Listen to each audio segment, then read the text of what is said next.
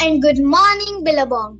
My name is Anish Gaitonde from grade 5E. Today, me and my classmate Rajveer will be telling you a story about a soldier and a spider's web, which shows how faith in the Supreme can take one out of the most dangerous situations. Once, a soldier found himself in a terrible and hopeless battle. The enemy was soundly defeating this young man's army. He and his comrades fled from the battlefield in defeat, running away in fear for their very lives. The enemy gave a chase. This young man ran hard and fast, full of fear and desperation, but soon found himself cut off from his comrades in arms. He eventually came upon a rocky ledge containing a cave. Knowing the enemy was close behind and that he was exhausted from the chase, he chose to hide there.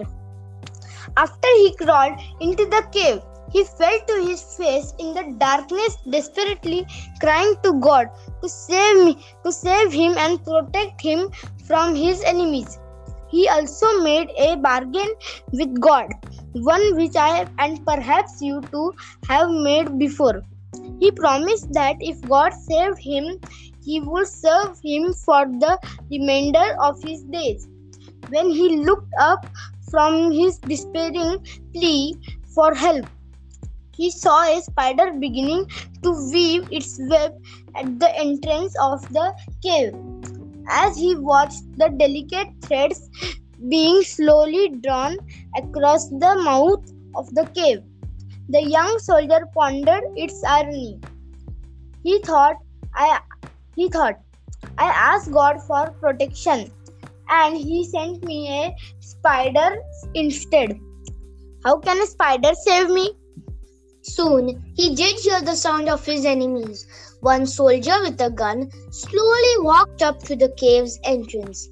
As the enemy cautiously moved forward to enter the cave, he came upon the spider's web, which by now was completely strung across the opening. He backed away and called out to a comrade, "There can't be anyone here. They would have had to break the spider's web to enter the cave. Let's move on." Years later, this young man, who fulfilled his promise by becoming a preacher, wrote about that ordeal.